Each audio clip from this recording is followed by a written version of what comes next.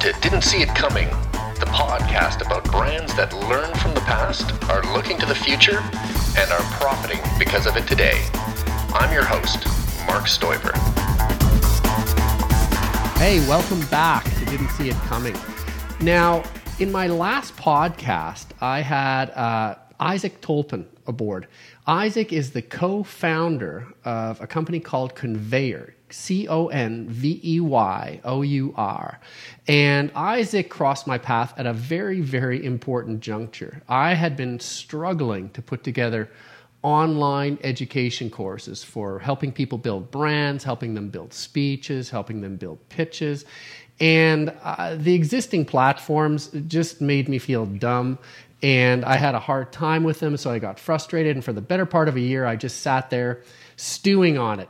Well, anyway, long story short, I met Isaac and I saw Conveyor. And it is a platform that allows you to put together online learning, online education in bite-sized pieces that just seem to work beautifully for what I needed, and according to Isaac, is the way of the future, because people aren't learning in 20 or 30-minute sections anymore. They're learning on mobile, on the bus, on their way to work in 3 to 5 minute sections. Well, to cut to the chase, I was so excited when Isaac described this stuff to me that I said, you know what, I'm going to dump my current learning platform and I'm going to sign up with Conveyor, which I promptly did. And I said, I am going to invite you back, Isaac, after I've done my first few lessons myself, which I did over the Christmas holidays. And I put this together, and I got to say, it was a terrific experience.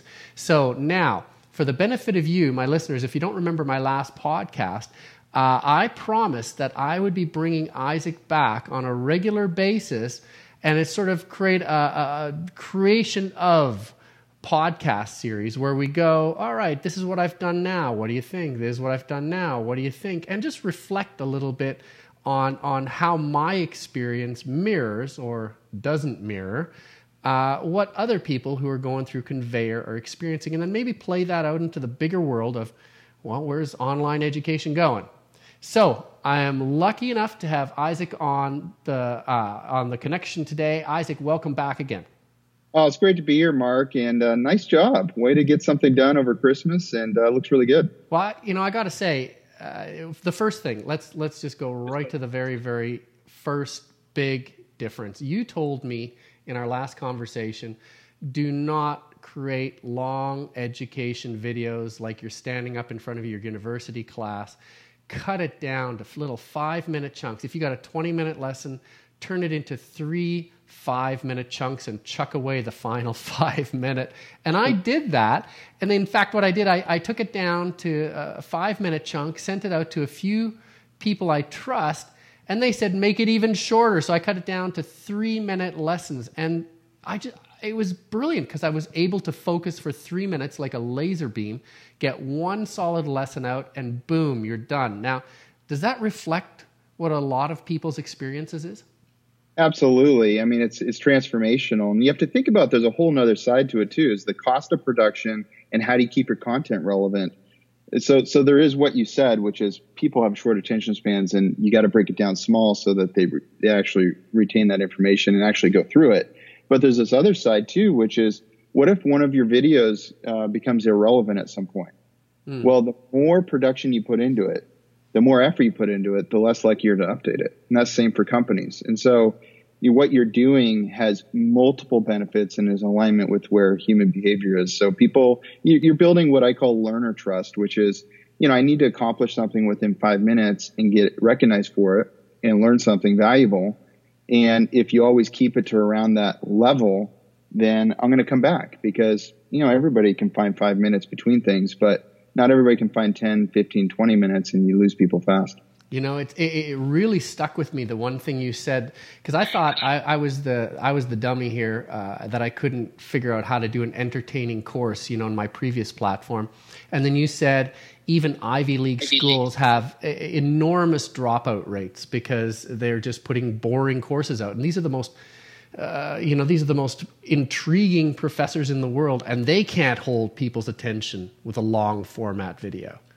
Yeah, it's a big mistake, and it's a whole different medium. Like, you might be able to hold people's attention for half an hour, 45 minutes in a lecture because you're brilliant. But you also have a lot of social pressure there. It's not like people are going to walk out while you're talking. They're there, you know?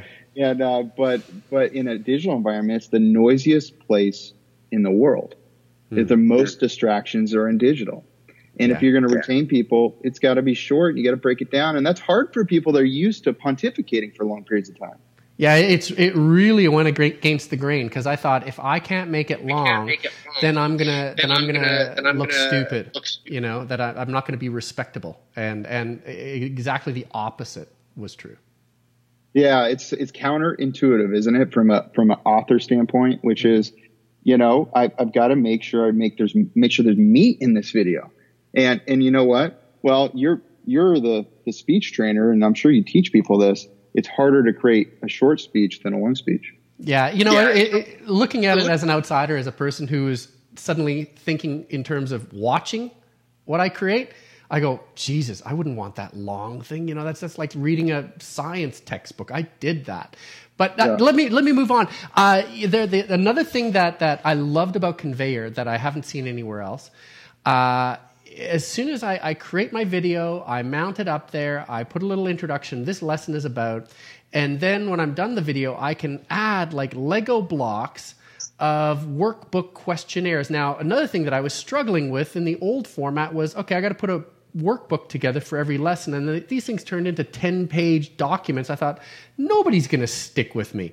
And, you know, then they're going to be ticked off and they're going to want their money back. So with Conveyor, I went in, and I did the video, and then I could go and add the things that you call challenge questions, which are for folks who haven't tried it out. You get to take an assortment of question formats. There's multiple choice, there's poll questions, there is long format Q&As. And what I did, I did my little quick recording, and then I picked, for example, here's a checklist of things that you should ask people, and I gave them a 5-item checklist, and I was done. The lesson was done. Not only that, but I got to give them points for everything they checked off, so they get 50 points every time they accomplish a thing, which, you know, satisfies the 6-year-old in all of us. But and then I got to add variety. So in one, I remember I did like a poll question and long format. Then I did a multiple choice in another one, and a fill in the blanks. And so it kept it interesting, you know. I thought that was really, really cool. Now, how did you come up with this idea of just putting different format questions in, as opposed to giving someone a blank space to write their workbook in? Well, it's my co-founder and I, Stephen Ryan. It's experiences in past with understanding human behavior and being in the e-learning world, and just looking at, you know, it's got to be short, it's got to be quick, and people have to get instant feedback, and it's got to be on their mobile device, because that's where they appreciate and love learning quick things. And you know, what are you more likely to do? Something that's really deep thought, or answer a poll question real quick and see how your answers stacks up with other people in an anonymous format, like you're going through with people. Well, people like that immediate feedback. They like to do something that they get recognized for. They see themselves on a leaderboard. They see themselves in a poll question with others, how their answers are. And it's just that immediate feedback. It's a YouTube world. So we got to match to that. And the workbooks, you're right. I mean, it's like, you know, I'm okay with workbooks, but you got to make your workbook almost optional, not the main thing, because there are some people that are more cognitive, really like that. They'll print it out, they'll go through it. But frankly, most people just want to spend the 5 minutes and move on and get recognized. You know, it's funny because I don't know if it's something you said or if it was just something I got while I was putting my videos together and these challenge questions. I started to think to myself, my listener, my student is going to be jumping on the bus, and they've got 10 minutes before they get to their stop. They got the earplugs in, and I want them to be able to do one lesson complete in the 10 minutes that it takes them to get from A to B and get off the bus and feel smarter in the morning. And I thought that if I kept that in mind, I think I'd be okay. It's one bus ride. Yeah. Yeah, it's got to feel more like a game, right? It's got to have those elements to it where it's quick and fun. Now, I gotta ask you one thing. One thing that I thought was interesting. I started stacking up. I have a video and then 3 questions, and then we move on to the next video and 3 questions, and then move on to the next video and 3 questions. That's the way I'm formatting it. Now, do people get a point where they say, "Okay, I don't want to do any more of this. I wish they would force me to pause," because you've built a feature into Conveyor where if you do a lesson, you can optionally say, you know what, the next lesson isn't going to be available for another 24 hours. Do you find that works better with people, or should you just give them the option to like binge watch on Netflix where they can do 20 lessons in one sitting? Yeah, it's a good question. It's self-paced or dripped out is what you're describing, and different use cases. So I really lean towards the dripped because what I'm learning from people, chief learning officers in companies and so forth, what I'm hearing out there in terms of learning and development is that if you give a repository of content for people to go to, and if they have to log into, they just stop doing it. And because they just out of sight, out of mind, they're busy, they're doing things. But if you make it compelling and short and interactive, and then you notify them there's a new morsel of content, then they eat it up and they're excited about it. And so I'm really in favor of that dripped out method. However, there are use cases for it's self-paced. Maybe it's only 5 lessons. It's not this long thing. And it's there's an appetite for this content, and people are likely to gobble it all up at once. There's definitely a place for that. Oh, so what I should probably do then is I have the first lesson, which is ask yourself 3 questions. Why were you picked to speak on this topic? Why this topic in particular, and why at this point in time? And then I've got a video on that. And then I've got 3 little questionnaire things for them to fill in. And then that sort of unit is done. And then maybe I should say, all right, you've done great, good on you. And then now they can't go any further. And then they'll get a notification automatically saying, all right, time to try the next one. So it gives them almost like a mental breather. You think that would probably be better, eh? Yeah, you're kind of mixing both there, which is intriguing. I love that because you have a group of content that's self-paced, and then pause, and you go, hey, in a couple days, we're gonna send you the next. But until then, be thinking about this over the next couple of days, and you can kind of challenge them without any more course activity. But now you're really engaging in experiential learning. One of the things I liked about what you created is there's a lot of experiential learning in there. Oh, cool. Well, let's go to it, because you what's cool about this podcast now is that we've actually got a bit of hindsight. You've actually taken a look at some of the stuff that I've done, and I'm going to share some screenshots in the blog post that I create with this post about reflecting stuff that I've done. But I'd love to hear from you first thoughts on what you saw in the few units that I created. Yeah, no, it's great. I like the videos. I like how you put words, like you'll be talking in the video and all of a sudden you have a statement that you said, just kind of go big blocks right over you. I think that was nice, and that's super easy editing, so anybody can do that, but it looked really good. I also think the short videos, so you nailed that, like going down to 3 minutes is even better. I sometimes in public will say 5 minutes because I'm trying to get them from a 50 store building down to, relevancy. But so that was good. I also like, one thing, a couple suggestions is that, you have a poll. I think it's like in the 3rd one where there's interactivity with a poll. I always recommend put a poll in the front because it kind of says to people, you're going through this with other people right away. There's a real big power in social learning. That's where you answer a question and you see that other people are answering, and you can even see other people's answers. And something really intriguing on the poll question and Convey there's a thing you can check where you can open it up to actually, I'm sorry, it's not on the poll, but the poll's a great idea. But there's another one on the open-ended question, which is another good idea, where you can uncheck it and you can actually see each other's answers. So either the open-ended question or a poll near the start is really powerful because it says, hey, there's other people dealing with similar things. I'm going through something with other people, and I'm getting immediate results. Oh, I have to dig into that. That's a brilliant suggestion because I could imagine I start something and the first thing I click on is, hey, I want to write my own speech because I've got a big present, my kid's getting married, or, it's Christmas time, or my boss told me to, and I'm scared like crazy. And you write that down, and suddenly what you're saying is that it'll pop up. A whole bunch of people's responses will pop up and go, oh my God, this course is for people exactly like me.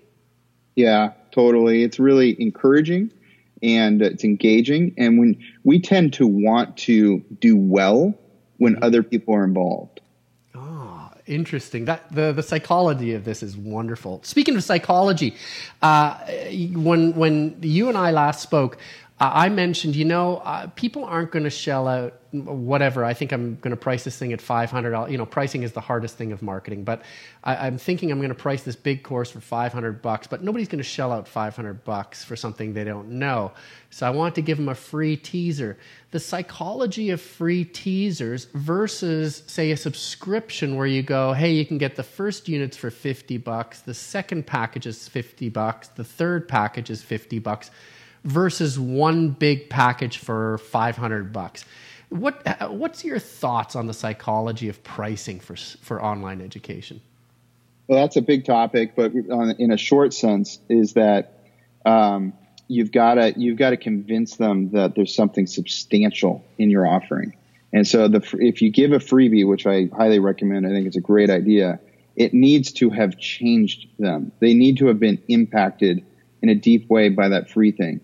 You need to give some of your very best content in that free thing. And if you do it and it convey your experience, not only is the content great, but delivery. Remember, content's a commodity these days. Mm-hmm. It's everywhere. But if you curate it right and make an engaging experience with great content, now that is back to the king level. So that's really, really important to think about. And then on the pricing, here's something that'll help people, which is if you're doing like Facebook ads or something where they don't feel that personal connection to you, like you're right there, more like a webinar, mm-hmm. then it's harder to sell something at a higher price. But if you do something like a 45-minute webinar through Webinar Jam, which is what I recommend, then you can actually sell something at a much higher price because they feel like you're right there with them and they're part of a workshop with you and they're tasting that content real time with you, even though you can make it evergreen. So I think the more you can influence them and get them into a captive audience for a long period of time, like a webinar, you can charge a higher price. If you're doing more like Facebook ads or things like that, it's harder to charge a higher price. Interesting, because what I was going to do was do an outreach campaign through LinkedIn, where I just find everyone who has a certain title and I start, I get them to opt in, and then I do a drip campaign to them saying, hey, you should try this thing out. But what you're saying is probably what I should get them to do is opt into a webinar first to figure out if they want to try it out, and then feed them the free teaser to say, hey, this is actually real, and then they'll pay a higher price. Yeah, and even from a webinar, I mean, it's a craft, right? So you got to get good at it. But even from a webinar, you could sell something that's normally $1,900, and if you buy it right now, it's $900. Plus, I'm going to add these 4 other things to it. Mm-hmm. And if you do that right, and your content's really compelling, that can work even at that higher price point. But as you build credibility, Facebook ads can work too. LinkedIn, getting it out there. But there's something called the Tripwire, which is a low cost thing. Very low cost, that's easy for anybody to buy with really valuable content that gets people hooked. And once people are hooked, they can also tend to buy a higher price thing. So you can use Facebook ads, maybe give something free, then they buy something that's $19 or $29 or $39. And then now you have your raving fans that end up buying your $900 package. Oh, man. There's so much still ahead of me. I can't wait, because now I have got set up for our next podcast. I'm sure we're going to be doing another one shortly as I move more and more into the course and as I start to explore, because next week I already have a meeting set up with some of my colleagues on how to promote this course that I'm going to be creating. So I would love to bring you back aboard and say, all right, we've gotten halfway through the course now, halfway developed. You've taken a look at some of the things, given me some more tips, and we've reflected that back to the audience. But also we're starting to talk about how to pull people into your online course. I think it would be a great podcast. You up for that? Oh, absolutely. I look forward. Yeah. Awesome. Isaac, thank you again. Ladies and gentlemen, Isaac Tolpin, the co-founder of Conveyor, Conveyour. And stay tuned. I'm going to be featuring my course as we develop it, and you can watch it happen in real time and follow along with the podcast. Thanks again, Isaac. Yep. Take care.